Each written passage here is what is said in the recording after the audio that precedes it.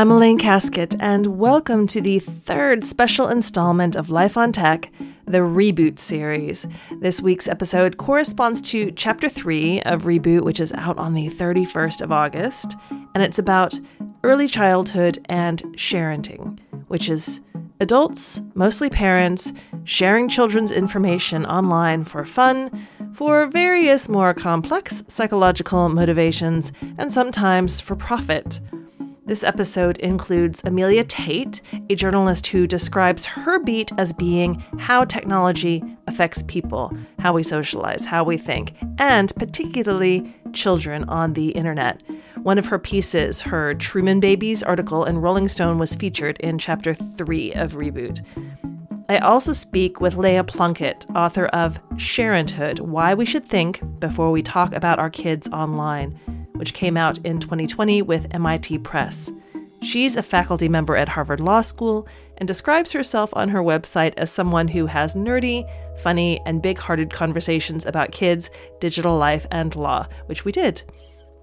But my first guest doesn't have an impressive CV and hasn't written books or articles, but she's absolutely central to the story.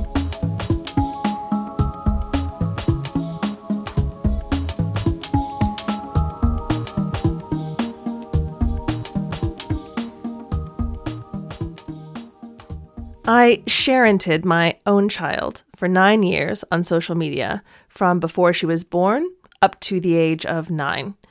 And I posted not just photographs, but dialogues between us, which I faithfully and usually secretly transcribed for publication online, and which I eventually downloaded into a book covering her first 6 years.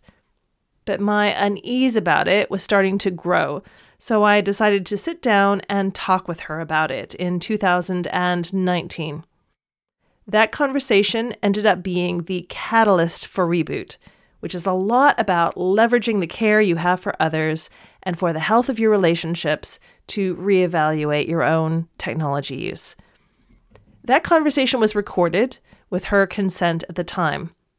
I also asked my now 13-year-old for consent to use the audio for this podcast, and suffice to say, it was a negotiation. I'll tell you more about that later. But she was then 9 years old, although at points in the conversation, her speech regressed to how she sounded when she was 5 or 6 or even younger. I thought at the time she was just being silly, but now that I think about it, she was actually sometimes dropping into the voice register she would have had during the points in time we were talking about. So I was wondering tell me what some of your opinions and thoughts, because a lot of parents share stuff on social media even before their kids are old enough to know or say anything about it. There are baby pictures of you, that I shared with friends and family on Facebook. So tell me a little bit about, just say what are some of your thoughts about it? We were in a pub for lunch, which explains all the background noise and the chewing. Yeah, I didn't like it when you were doing funny conversations on Facebook. Do you remember when you decided you didn't like that? I didn't know about it at first. Mm-hmm. And I didn't like that. Tell me why. But there's some of the funny things, even though they are funny, they were sort of embarrassing sometimes, so I didn't really like it. Now that the funny conversations are put into a book, you read that book sometimes, don't you? Yeah. What do you think of it?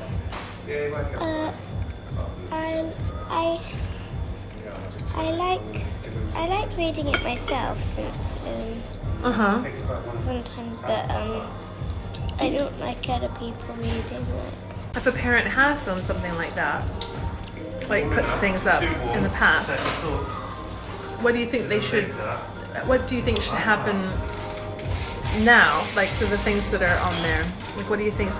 It should be deleted immediately. It's deleted immediately. And the parent should be put on the naughty step.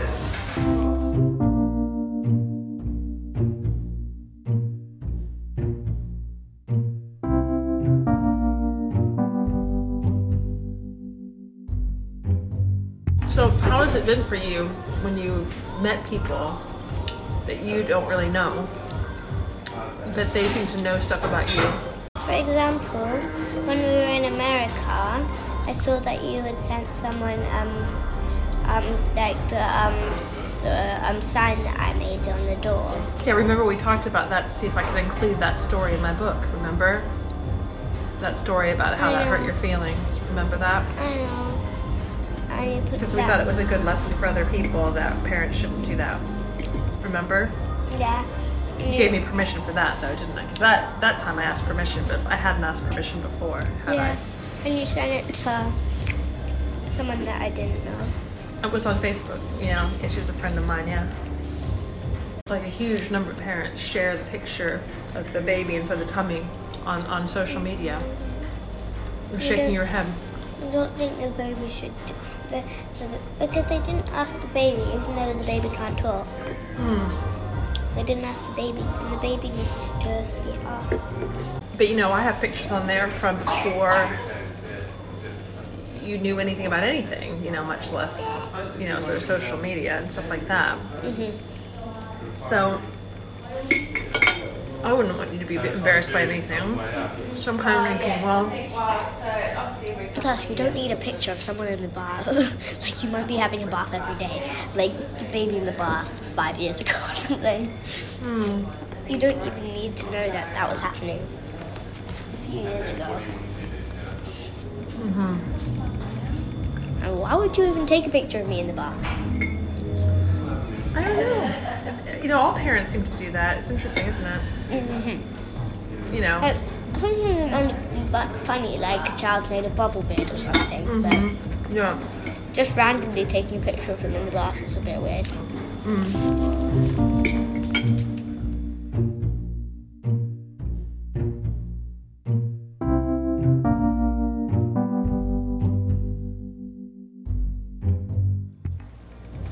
So when you grow up, or even now, you like to look at pictures of yourself when you were little, but you don't care. You don't care for other people seeing it.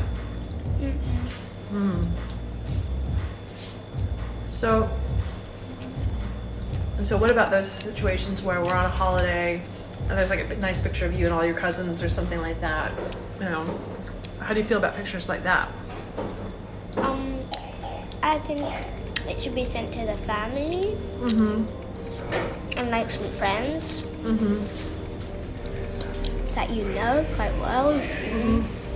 Like, what's your general opinion about social media, just from what you know about it? Because it's a very new thing.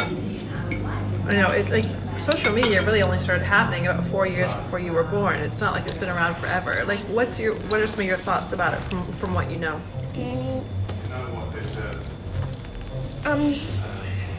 Because sometimes maybe you won't really know the person, so you might want to check like who they are. Like, you might want to know a bit more about them. Why do you think people are so interested in social media? Because it's nice to see what your friends are doing and that kind of thing. But sometimes you don't know if they're actually really your friends. Yeah. I'm getting this from internet safety. You're getting that from internet safety? Yeah. That's cool. So what concerns you the most about people sharing pictures online if their children are on their social media? They need to ask the child if they approve of them showing that. So sometimes, probably when it's quite young, probably say yes to everything, her in the bath and stuff like that. Yeah. So I thought maybe that wasn't a good idea.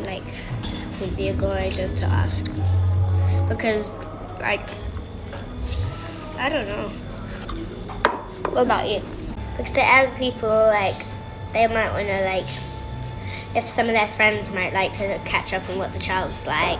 Exactly, yeah. See, I think that was a big part of it for me, because when I had a child, it was a big new thing for me, and a lot of my friends and family were far away, so they weren't able to meet you, or they weren't able to see what I was doing. So I think that for me, when I was doing it, when I was sharing things, it was because, so many people were far away. And I don't know if I would have done the same sorts of things if my family and friends hadn't been far away. Do you know what I mean? Uh-huh. So I think that was probably my motivation. And then when you did say funny things, it was kind of nice to... So it was kind of like a substitute for meeting you in a way, because they could see like pictures of what you looked like, and then they could hear the sorts of things that you said. Like looking at baby pictures, new baby, like staring, like... Well, even when you got a bit older and you could talk and everything, and then people would be happy and sort of say, oh, that's so nice, and blah, blah, blah. Like some parents are quite extreme, they share absolutely everything, or they use their kids for the blogs, or they, they just take a million pictures of their kids and they're always sharing them and stuff. You take a million pictures of me. No, I know, but I don't share them to the same extent and I'm not using it to make money. Sometimes it gets a bit annoying. Yeah, I can see that. Sometimes there are people, sometimes they're called parent bloggers or mummy bloggers, because oftentimes they're women, and they do a lot of blogging, like, and she's been writing about her kids, taking pictures of her kids, and sort of like, and she writes about her family all the time, and that's how she makes her money, that's her job, because other moms and dads read these things, and she talks about different products and clothes and this and that, for kids, and that's how she makes her money. But like, she's been doing it ever since her kids were little babies and sharing all this sort of stuff. Do you think that that's okay for a job, or do you think that that's a problem, or what do you think about that? I'm not sure if that's a good job. I mean, you don't have to take pictures. If it's like showing good clothes, then maybe you could just take a picture of the clothes. You don't take a picture of them on the child. Mm-hmm. So, like, if a mummy, like, for example, doesn't really have another job that she can easily do that will still allow her to look after her kids, do you think it's right for people to kind of make money off? Well, it's kind of like making money off their kids, I suppose, isn't it? Mm-hmm. The kids should probably get some of the money, for letting their parents do that. Yeah.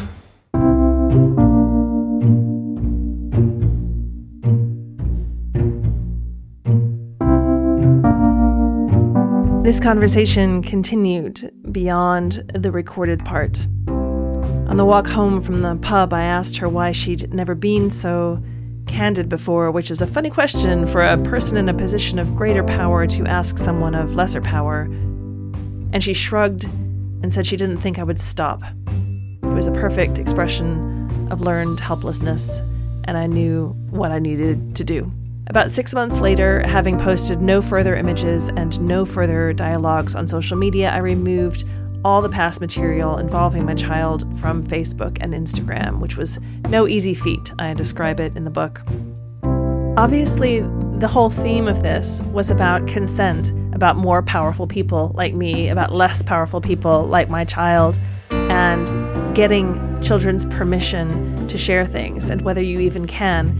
Well, I have a teenager now, and when I wanted to use the audio recording of this, it wasn't an easy conversation. I had to do a lot of explaining to her why I felt it was important that people have an example of an actual conversation between a parent and a young child about these kinds of issues, the kind of conversations that we don't have, the kind of conversations we should have more of. And eventually she came round. However, I did need to compensate her fairly for the use of the audio, and we're going to be thinking a lot more about that in the next interviews. I was never a parent blogger. I never derived any profit from my sharenting activities. The benefits I got were legion, but they were not financial. My conversation with journalist Amelia Tate, which you're about to hear, focuses primarily on the phenomenon of family vlogging, video blogging, which emerged alongside the rise of YouTube. In her Truman Babies piece in Rolling Stone, which I reference at the start of Chapter 3, she interviews some of the Truman Babies, teenagers who were amongst the first kids to be shared about online in this way. So here's me talking to UK-based journalist Amelia Tate.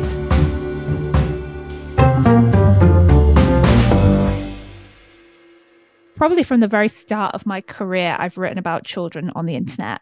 So one of my very first freelance pieces was examining this idea of family vlogging, which is essentially filming your family daily for the world to see. And my very first one of my very first freelance pieces in about 2014 was for The Guardian, which was just questioning, is this all as happy and wonderful as it seems, or is it a little bit sinister at times? Is it a little bit worrying when we think about the children's rights to privacy? So ever since then, that's been a real particular niche within my niche for me. And what do you think it was that drew you to that focus on kids? So actually, my own interest as a teenager in watching this kind of content. So when I was a teenager, I would watch family vloggers and I would love it. I would be like, oh my gosh, this family in America go to Disneyland once a month and the dad loves the kids and is always playing with the kids. And it was this sort of escapist fantasy, right? Where it's like, wow, this is what the perfect family would look like. Which it since turns out that was not the case, and there's been alcohol and cheating scandals within that family. So not everything is how it looks like. But anyway, back when I was kind of, genuinely enjoying this content, my older brother said to me, don't you think it's a bit weird that they film their children all day, every day, and they make money off their children? Don't you think that's exploitative? And I was very defensive and was like, no, you're wrong. I love them. But then I think it really stuck in my head. So I have my brother to thank for my career, because ever since then I was thinking about it and reassessing it and seeing it in a different way. When you wrote the Truman Babies piece, you were able to kind of catch up in a way with kids that you were maybe, what happened to that generation that you were following when you were a teenager yourself, as they entered adolescence and started to find their voices. So what really stuck out to you as you were engaging with these families and looking at the broader sweep of what it had been like to be vlogged and sharented about from an early stage? Yeah, it's really interesting because you're bang on in that. I think from the moment that I first started writing about it, I was waiting for these children to grow up. Not to make that sound creepy, but I was waiting to see, okay, actually, family vlogging started in earnest in 2008. That means that these kids are turning 13, 14, kids that were filmed from the literal moment of their birth. Maybe they're just about old enough now to reflect. And I got two very different experiences. A young boy who essentially didn't really see any problems, even though his mum had started to see problems with it and felt that it was undermining her family's privacy and safety. Her son himself, he loved saying that he had so many followers on YouTube. He loved the free gifts from Lego and the fame and the glory and, the fun times they'd have as a family filming. He loved the idea that they helped people because obviously, that is what people often say, that it's like a surrogate family relationship that brightens their day to watch these people. And then I spoke with a young girl who was very reflective and honest, 13-year-old, who talked a little bit more about how she just didn't have the vocabulary when she was a child to tell her mum to stop filming, to express that she didn't want the camera on her, that it felt a bit odd sometimes to do sponsored content, that it's unnerving when strangers come up to you and act like they know you. And so she had this sort of wonderfully reflective account. And, I think one thing that's really interesting to note is that I approached 20, maybe 30 families for this piece, and 2 or 3 got back to me willing to be interviewed. So it is the case that there are people out there with these stories who aren't in the position yet to tell them, right? Stories that might be a bit more severe. That, their parents are still in control of who they speak to and what they say. So I do think, in 5 to 10 years, we will see much more of this. It's pretty interesting when a journalist comes and says, I'm writing a story for Rolling Stone magazine, and I'd like to talk to you about this. And a lot of those activities that they've done over the years were all resting on the idea of publicity and attention and all those things. And then they don't get back to you. And I'm wondering if you have some hypotheses about some of the reasons why those families might have been resistant to talking to you for the story. Yeah, I think one explicitly did say, as long as you promise there's no negativity, which obviously I cannot promise as a journalist. I do think that when you curate your own fan base and you literally curate your comment section, so you can ban certain words from your comment section, you can ban the word exploitation, so that if anybody types that in the comment section, it would never show up.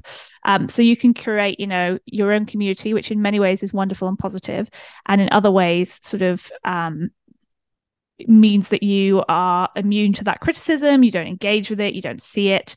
And there is a lot of criticism because there are hate forums about these families as well. So people go too far the other way, trolling them. So it's an interesting dichotomy. But yes, I think people weren't prepared for that level of scrutiny, because who knows what your kid's going to say when a journalist says, how do you actually feel being recorded? Because, this is a question that they sometimes engage with on the channels. But having watched these channels for so long, I've seen firsthand the mistruths. So they'll always say, if at any time our little daughter wants to stop, we'll stop recording. And then you'll have footage of, one particular video sticks out in my mind of a young preteen girl talking about a boy that she fancied at school and going like, Dad, don't put this on the vlog. Don't put this on the vlog. Dad, no. And then on camera, we could see how he cajoled her to be like, okay, I guess it's fine. And the sad thing fundamentally, I think, is that child thinks they know what they want, but ultimately their parents can convince them that their views are their views. So, it can take a few years before they think about what they really want for themselves, particularly when you put that issue of the fact that they're making money for their family. So yes, long-winded answer is that I don't think they wanted to be exposed to that kind of scrutiny and questioning. And then I suppose the other side of that is that, they have all the publicity and fame and money-making ability built in to their channel, that this is something I found with journalism generally. Traditional publications, photo shoots, etc. They don't hold as much sway anymore. They don't excite people as much anymore as they might have a decade ago, because they don't need the middleman. They can just go straight to their audience. What you're speaking about, I was pretty candid about in this book, in Reboot, in this chapter about parenting. I felt it was really important to hold my own hands up and say, this is what's occurred for me, because I think really one of the inspirations for the book fundamentally was this conversation that I had with my then 9-year-old. So she basically said, I have learned helplessness. I don't think that if I say anything to you that you'll necessarily stop what you're doing. And I wasn't a professional blogger or vlogger. I was getting no money from this. What I was getting was whatever I was needing at those times emotionally, whatever emotional itch needed scratching, whether that was I was lonely, or I wanted validation, or I wanted connection from my faraway family, or I wanted to feel good in some kind of way that really had more to do with me. But I became acutely aware, and this is why I wanted to write the whole book in a way, of how I'd curated my child and her personality in a way that meant she never met a stranger. She always met people who thought they had her all figured out and all sussed out. And it really crowded her ability to develop in her own way, because people were looking for something particular from her, which is what I had curated. And I'd ignored protest behaviors like the one you described, that adolescent saying, Dad, don't do whatever. Sometimes those protest behaviors are verbal and explicit, and sometimes they're not. Totally. And you can really start to see them when you're looking out for them in these videos, children not engaging or looking away, or just, trying not to be on the camera, hiding away. And you just hope that, a lot of these families, I'm sure, are doing the decent thing, turning the camera off and asking their children these questions. But a lot aren't. A lot are explicitly exploiting their children. They know that videos of their children end up on sinister websites, on the dark web, etc., and they still cater to that audience with, as you mentioned, videos of children in the bath, etc. So I think the tragic thing about all of this is that there are absolutely zero checks and balances to determine who are the good actors, who are the bad actors, and to kind of just rein everyone in to make sure that everyone's acting in the best interest of their child. I mean, that's a piece I wrote in 2017, just looking at, in the UK, which regulatory body is examining family vlogging. Is it, the regulatory body that signs off on child actors and whether children can be in films or adverts? No, they won't touch it. Is it, I went through all these different bodies, Ofcom, etc., and everyone said no. We don't touch it. We don't regulate it. And that's still the case today. The tail end of last year, there was an influencer committee that spoke about, right, we need to set some rules in place for family vlogging. But there has been no update there about legislation. So I just find it really, really tragic. And I just do think we're going to get more and more stories, 5, 10 years, as I said. And that's probably when the legislation will come. That's probably when the attitudes will change. But right now, a lot of children are suffering in both explicit and kind of more subtle ways, like you mentioned about your daughter's identity, and the way that that can be constricted and circumcised by, internet strangers thinking that they know you.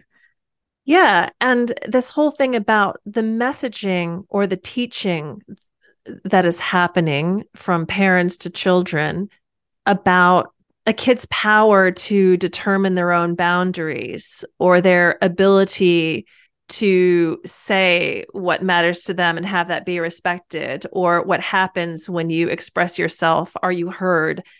I guess I sort of think about what's being shaped or what's being taught with having power, assertiveness, clear communication, hope that somebody will hear you in relationships that they'll have throughout their lifetimes. And I was thinking, gosh, does conveying to my daughter through my actions that she doesn't have the agency to determine and enforce her own boundaries, is that the message that I want to be teaching? Yeah. Because that doesn't seem like, but I think at that time, well, I had a different narrative about, I wasn't aware of that, which is crazy because I'm a psychologist. And I would think that if I were looking at it playing out in somebody else's relationship, I probably would have caught it more easily than, and that's often the case, isn't it? But I think that I was so motivated to provide my family and friends with the kind of material, and I'm not going to call it content because I wasn't doing it for profit or for a wider audience, that they would then respond to in a way that was making me feel connected and that was making me feel good, and that was ameliorating some of the sadness of my daughter growing up 5,000 miles away from my family of origin, and my often feeling lonely and wanting to kind of keep those threads of connection going. Those were all legitimate motivations, right? But there would have been other ways of doing it, which are ways that I turned to after I stopped sharing on social media. Those were always there. It's so tricky when writing about it because I want to be sympathetic to those motivations. And, that was a fascinating thing in the Truman piece, that the parents felt similarly to you. Oh, we're helping family far away see what's going on with our kids. And then once strangers are looking, it's like, oh, well, we're helping to brighten strangers' days. And, multiple people have told me over the years, like, that suicidal strangers would reach out and say, you've given me a will to live. How true that is in reality, I mean, that's a very powerful thing to believe that your content can do. So, it's never sometimes it's black and white. There are some families who I sincerely believe have no one's best interest at hearts. But the majority of the time, it's not black and white. You can think that you're doing something really good for yourself, your children, and the world. And then it can spiral out of control without you questioning what it is that you're really doing. But I do think it's funny because, a common one will be like, oh, we just want to record our memories. We want to have something to look back on and remember it. And you're like, well, yeah, but you don't need to put it online, right? You could just do all that and put it on a hard drive and bring it out and watch it with your family. You don't need to put it online. So sometimes people will say to me, oh, I remember those dialogues because I used to capture these dialogues and how amusing they were, and they brightened my day and all those kinds of things. And I hope you recorded those in some other form. And I thought, well, actually, I'm not sure that I did. I page through the notes thing on my phone and think, well, I didn't. I stopped doing that. Now, there will be a lot of things that I forget as a consequence, but then at the same time, I was probably a lot more present in those moments because I didn't have one eye towards curating or commodifying it in some kind of way. Because I think that my daughter did develop a real sensitivity to that feeling of being commodified or used as fodder for a story, which is probably the fate of a lot of people whose a parent or a brother or sibling is a writer. Everything is copy kind of attitude. So where does the line between appreciating someone and, kind of using them also as copy for some of the stuff that you do? How do you navigate that? But absolutely what you're saying, I encountered the same dilemma about how do I write this chapter, especially from my vantage point as somebody who's participated in it, But I do think, I mean, you hesitated to use the word content because you said there wasn't audience and money, but I do think we're all content creators now. And I think that is, it's helpful for us all to think in that way. As you said, to be like, oh, I'm not in the moment because I'm thinking about how I can phrase this to be the funniest on Twitter, or, get the right picture for Instagram, and then questioning your own motivations, right? It's not about being judged by the external world. We can all find our own balance with our own motivations there. And I also think that you're right that it's a wider societal issue. It's not just individuals. I mean, tail end of last year, I wrote a piece for Wired about teachers TikToking children, which is really common in America, less so in the UK. But I was so unnerved by these videos that would come up when I was scrolling TikTok of teachers, either it ranged from kindergarten students that they'd film singing and dancing, and you just think, God, they've got no privacy. That's their literal face. That's a huge safeguarding issue, that someone can see the badge of the school and approach this child, all the way to teenagers who were sharing kind of like in social, we call it PSHE. I don't know what it's called in America, social studies classes. They were sharing like their own issues with, their parents' divorce or alcoholism or blah, blah, blah. And again, the issue of consent is muddied because it's like, oh, no one has to be on the camera if they don't want to, and blah, blah, blah. And you just think, I just don't think it's in any way safe for teachers to be content creators. And I also don't think it's in any way beneficial. I mean, the argument is that it shows that teachers can be cool. It humanizes them. It allows students to engage creatively in a different format. I'm not sure if that outweighs the safeguarding issues, the privacy issues. Some of these teachers even mock their students, similarly to kind of in a way that you think is cutesy, and you think is like, oh, look what this kid spelt wrong. Look what they wrote on this form. Look at how this drawing actually looks, a little bit like something it shouldn't look like. But you just think, how would that affect an 8-year-old to see that, and to know that 1 million people have been laughing? I just can't see the value in it. Yeah. And it's weird because, again, these conversations aren't happening. I reached out to teaching bodies and boards and schools themselves about what guidelines do you have for social media. And it's really funny because their guidelines are about Facebook and like not tagging pictures of school trips or not taking pictures of sports days and sharing them publicly, but they're not about TikTok because it's newer, and they're not about the things that the teachers themselves are doing. It's something that's really frustrating about my beat, writing about tech and society, is just thinking, who's paying attention to this? Who's gonna do anything about this? And just having to wait whilst things get worse and worse. And I think that's the really sad thing about, my first piece about children on YouTube was a decade ago. I don't think anything's improved. In fact, I think it's got way worse. So I just think the examples of the extremes that creators will go to. So I think generally we have that problem with the internet, right? We're living in this attention economy where people have to do more and more extreme things to get noticed. So to get those views, to sustain that audience, people will clickbait miscarriages. There's a toddler that was filmed licking a penis lollipop.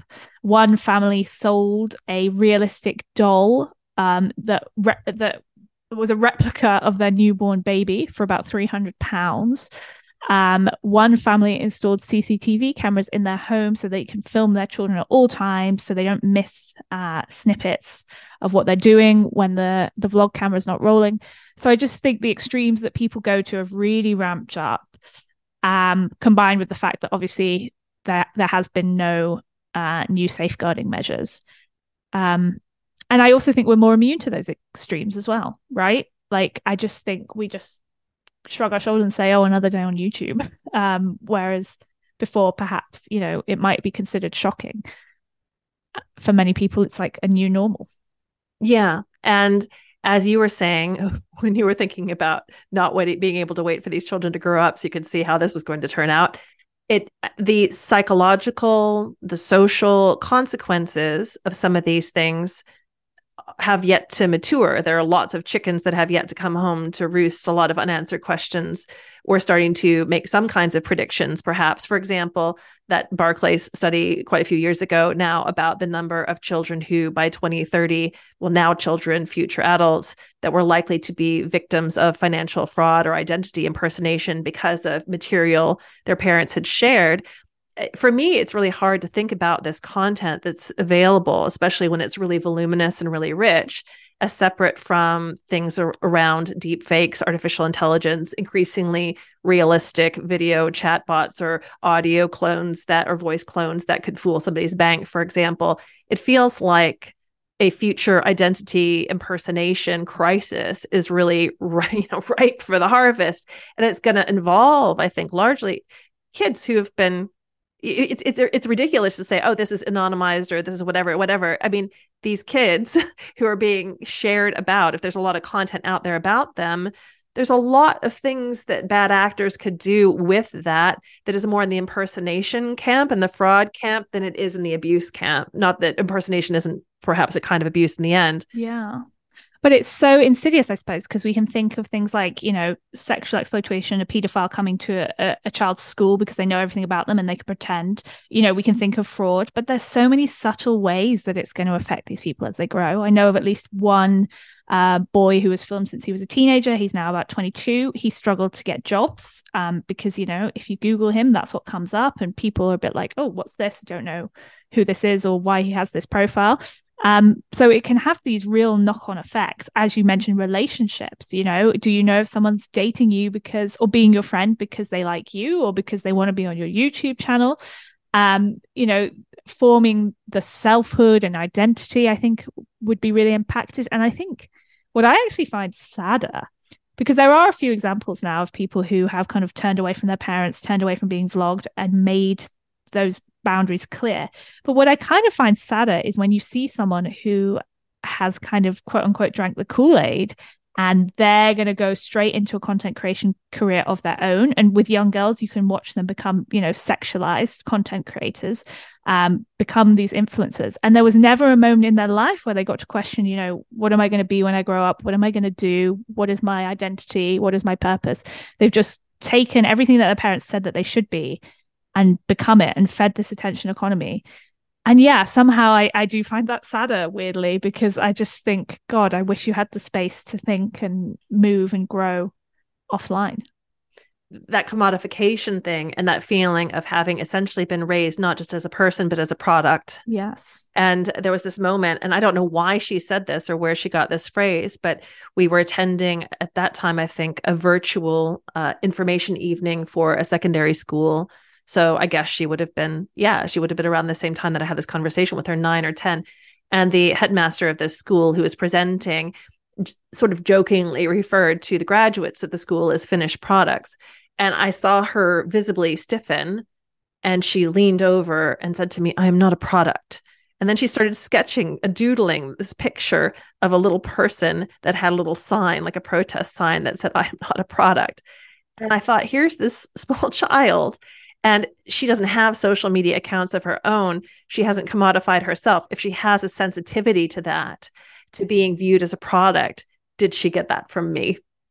And the way that I curated, presented, published her online from early on, because I was one of those people who did share a sonogram, who did share baby pictures, who did share eventually these dialogues when she began to talk that really showed quite a lot about her personality.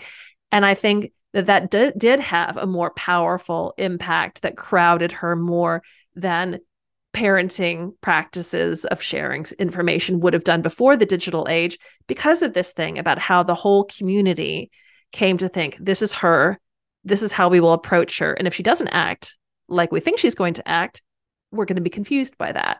And we're going to almost convey to her that she said something wrong that they didn't expect. And that to me is super powerful. It is. And it's sad, isn't it? But I mean, you obviously equipped your daughter with the knowledge to question this stuff, which I think is wonderful. She obviously did have that strong reaction to being called a product. And I think that's where this idea of judgment versus conversation comes back in again, where it's like, I don't want people to feel judged. I don't want people to feel like it's terrible to, share the sonogram, etc. But I do want them to start to question themselves and question the things that we all take for granted as just like, quote unquote, the way the world works, and question whether that needs to be that way and whether we can have these conversations with our children. Just so these things, they don't have to wrestle with this alone, and that things can improve. Yeah.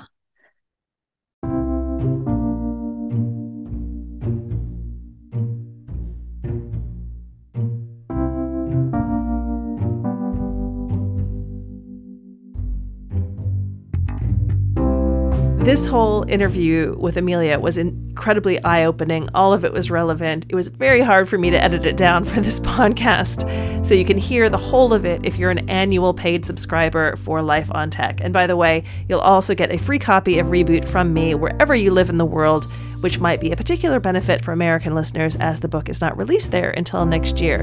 But I encourage you to check out Amelia's portfolio at ameliatate.com. She has done some incredible work and should write a book herself, I think. It's ameliatait.com.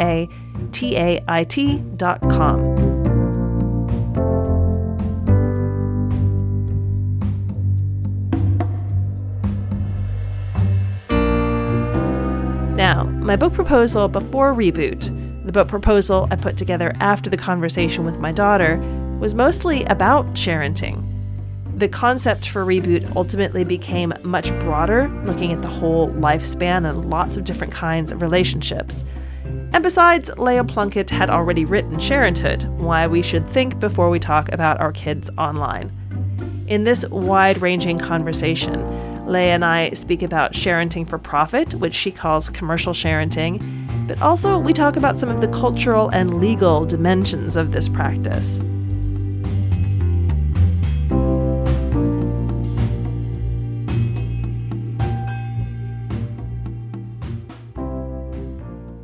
My name is Leah Plunkett. I'm the author of the book Sharenthood, Why We Should Think Before We Talk About Our Kids Online. I'm also a member of the faculty at Harvard Law School and a faculty associate at the Berkman Klein Center for Internet and Society at Harvard University.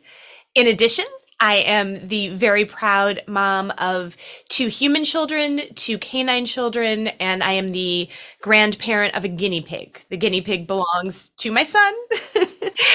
So he is the pig parent, and I am the pig grandparent, also known as the grand pig.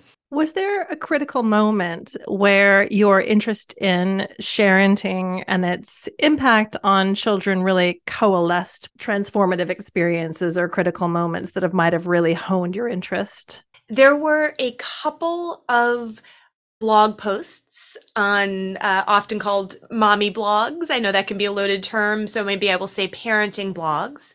And this would have been in the early 2010s, where I experienced a really profound sense of visceral discomfort and also just intense, I would say, emotional and intellectual discomfort. On the one hand, it was really interesting to read those pieces. They were well written. They made the author and their families vulnerable. They were intense. And of course, authenticity and vulnerability are so fundamental to impactful writing and other forms of art and communication.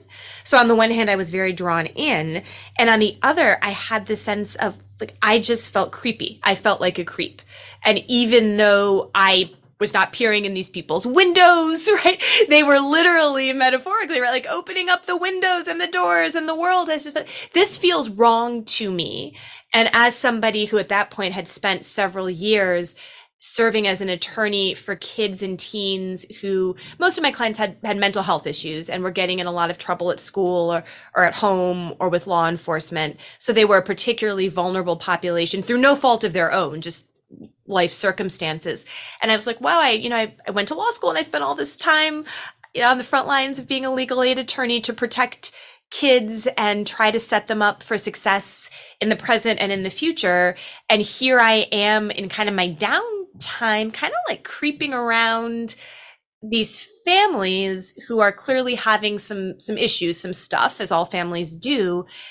And like, I mean, it's okay, right? Legally, like I'm not, as I said, like looking in their window, but it felt off to me. It felt wrong. So that was really transformative. Even before I started trying to figure out how to have this conversation in a way that wouldn't make people feel like they were about to get a lecture from their assistant principal in high school, I wasn't sure what word to use. And I remember being in some of the legal research databases, trying to figure out even which terms to search to figure out what my fellow colleagues in legal academia and my fellow colleagues who are practicing in the bar and getting decisions from judges and my fellow colleagues who are lawmakers and regulators. It's like, okay, so what do we call the ubiquitous practice of parents, but also grandparents, aunts, uncles, teachers, coaches, and other trusted adults picking up our phones, our tablets, our laptops, and just blasting a bunch of pictures, videos, and private information? Because as you were saying in the framing of your thoughtful invitation to reflect on this process, it was already ubiquitous by the early 2010s. It has become even more so. And like many things that just kind of get woven into the fabric of our daily lives, it can be hard to figure out what the word or words are. That was challenging. I really was literally not sure what to search for.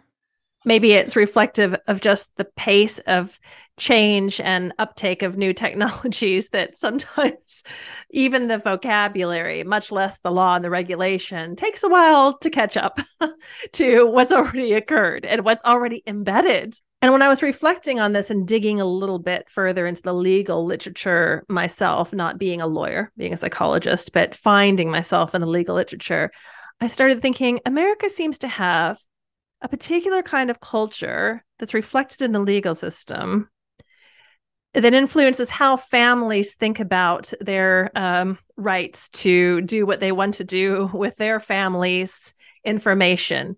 This is my family. These are my children. This is my decision. And it strikes me that that cultural and then legal context is a bit different, perhaps, than some other countries around the world. And I was wondering if you could say a little bit more about the cultural and legal aspects that maybe mark out the United States as being maybe not entirely distinct, but having a kind of a certain way of thinking about things. Absolutely. Very, very deeply ingrained in the United States legal system and the surrounding culture and society is a fierce protectiveness of family autonomy and the idea that one's home is one's castle in the brick and mortar sense, but also in terms of the decisions one makes within one's home and how those then go out into the world.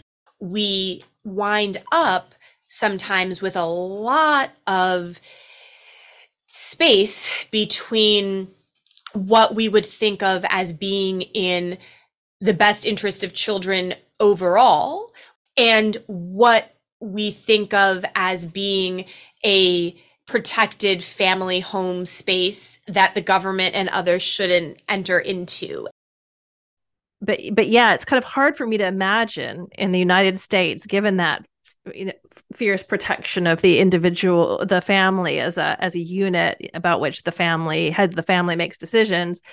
It's kind of hard for me to imagine the United States at the federal level doing something like some other countries are doing or contemplating doing, and that's legislating about whether parents can share on social media and disclose or information on social media about minor children. It's hard for me to wrap my head around the United States taking that move. I do think, though, there are many ways in which the parenting conversation is actually very intimately intertwined with this conversation about child welfare and child safety in the United States in a couple of key ways. One is we now have in the United States and globally a largely unregulated, hundreds of million, probably multi-billion-dollar industry that is largely unregulated of child labor in the sharenting context. In my book, I call it commercial sharenting, but the term probably more in circulation would be family influencers, momfluencers, kidfluencers. And we are talking about the fact that there are so many families in the United States and beyond who are having their children work for them in their homes with essentially no labor protection whatsoever. And tragically, sometimes those things that may be most exciting or titillating or horrifying, but you still can't look away to viewers, can be things that are really bad for the kids. There have been some pretty highly publicized cases in the United States. For instance, the Daddy05 YouTube channel back in 2014, 2015, where viewers actually called that state child protective services agency to say, we think there are things happening in that home that are not safe. How do you know? We know because the family is filming them and putting them on YouTube for 500,000 subscribers, right? So I do think there's a way in which, on the commercial parenting side, these conversations about basic child safety are very intertwined with what digital markets are driving.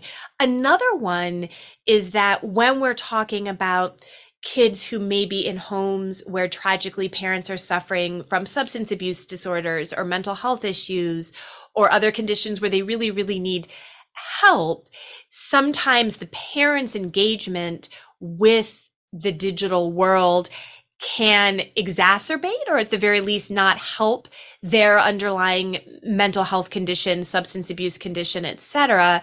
And that can then result in them making perhaps decisions about what they share about their kids that they might not have made if they had appropriate services and resources. And it also may, because of course, when you're online, it's a loop. You give information, you also get it. If a parent is struggling with some sort of mental health issue or substance abuse or related condition, and they're going online and they're falling down, let's say, a rabbit hole of a dangerous digital conspiracy theory, or they are so invested in their online worlds that they really are ignoring their kids. Ironically, they could be invested in their social world online and they're sitting there posting pictures about their kids while actually ignoring them or not going to work or not doing things that actually would provide for their kids' needs. That's really intertwined. So I do think that there's certainly categories of the parenting conversation that absolutely fall into the champagne problems bucket. I do not think that the way forward on parenting or other aspects of youth digital privacy and digital life in the United States will be a comprehensive federal law that tries to achieve greater privacy by regulating parental action. I do have a little bit of hope that there could be a federal law that steps in to regulate the child influencer / family influencer. Okay, I'm just going to call it commercial parenting because that's what makes sense to me. I do think I do think we may get federal labor law around commercial parenting, but it's a long way off. It wasn't until I encountered your work that I had ever thought about commercial parenting against the backdrop of child labor and child labor laws. But it's one of those things that once you've seen it that way, it's very hard to unsee. Interesting thing is, and this gets a little bit to that perception of whether your child is part of you or somehow part of an integral family or a separate entity, the feeling of boundary between the parent's identity and the family identity or the kid's separate identity. I think that a lot of people who are in that commercial parenting space, I'm not sure how much they conceptualize their child as separate to their lives. Well, I'm just sharing about my life. I'm just sharing about my life. I want to share about my life, and you're part of my life. You're a component part of my life. So that thing around separateness or component part of parent feels a little bit murky, I think, in the outlook of a lot of commercial parenters. I think it's totally murky. I think it's so murky. I find it murky in my own life.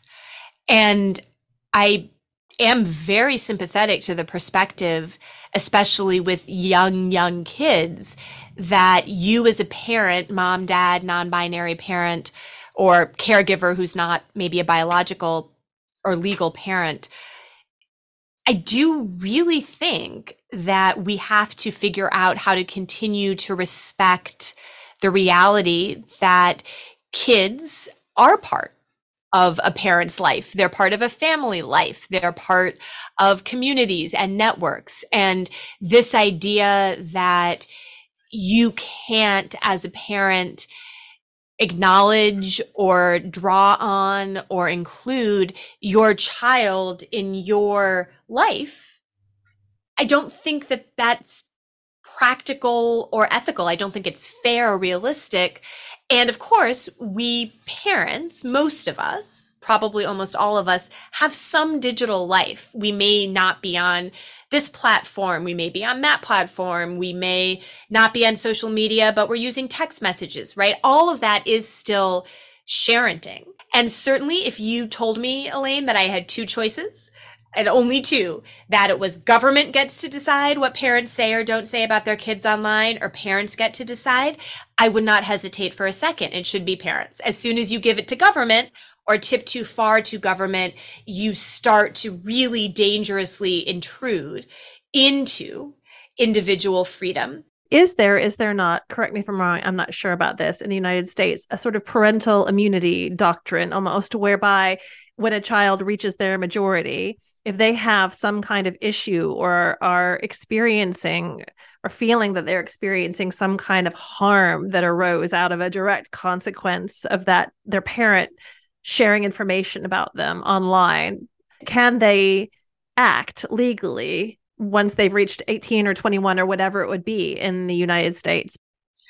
There are a lot of obstacles and barriers, and also it could hypothetically happen. And here's why.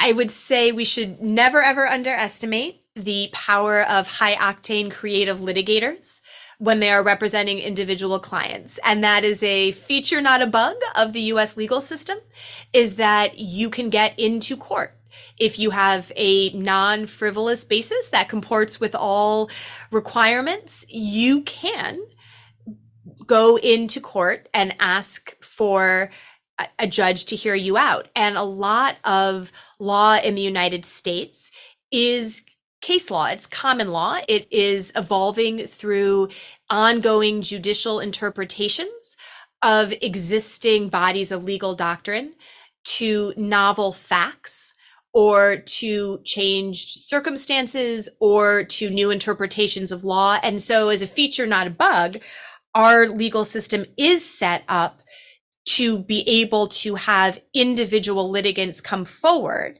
and go to court with things like, I have a new interpretation, a non-frivolous, non-harassing interpretation of an invasion of privacy tort, or a negligent infliction of emotional distress tort. And will there be a lot of barriers to suits like that by children who achieve the age of majority suing their parents? There will be. Parents do enjoy broad legal protection for reasonable choices that they make as parents. And as we were talking about earlier, Elaine, for many, many, many parenting choices that you or I or a judge even might say, gosh, that's not the best choice you could have made. We can say that all we want, but not even the judge could say that's not the best choice you could have made. Therefore, you are legally liable for violating civil or criminal law. And, parenting is so ubiquitous and exists with very, very few legal impediments to it at this point in the United States that I would be pretty surprised if we were to see a wave of individual litigants coming forward upon achieving the age of majority. But I wouldn't be surprised to see more than we've seen to date as the kids who are growing up parented attain the age of majority. Are there any technological innovations? I'm thinking, for example, about the relative ease with which voice clones or video chatbots or other things that could achieve identity impersonation, things related to facial recognition technology, some of these technologies. I'm wondering if the emergence of some of these technologies should amplify our concerns. I'm just curious how you think that some of these newer innovations interface with some of the questions we have or should have about parenting. Parenthood came out in 2019.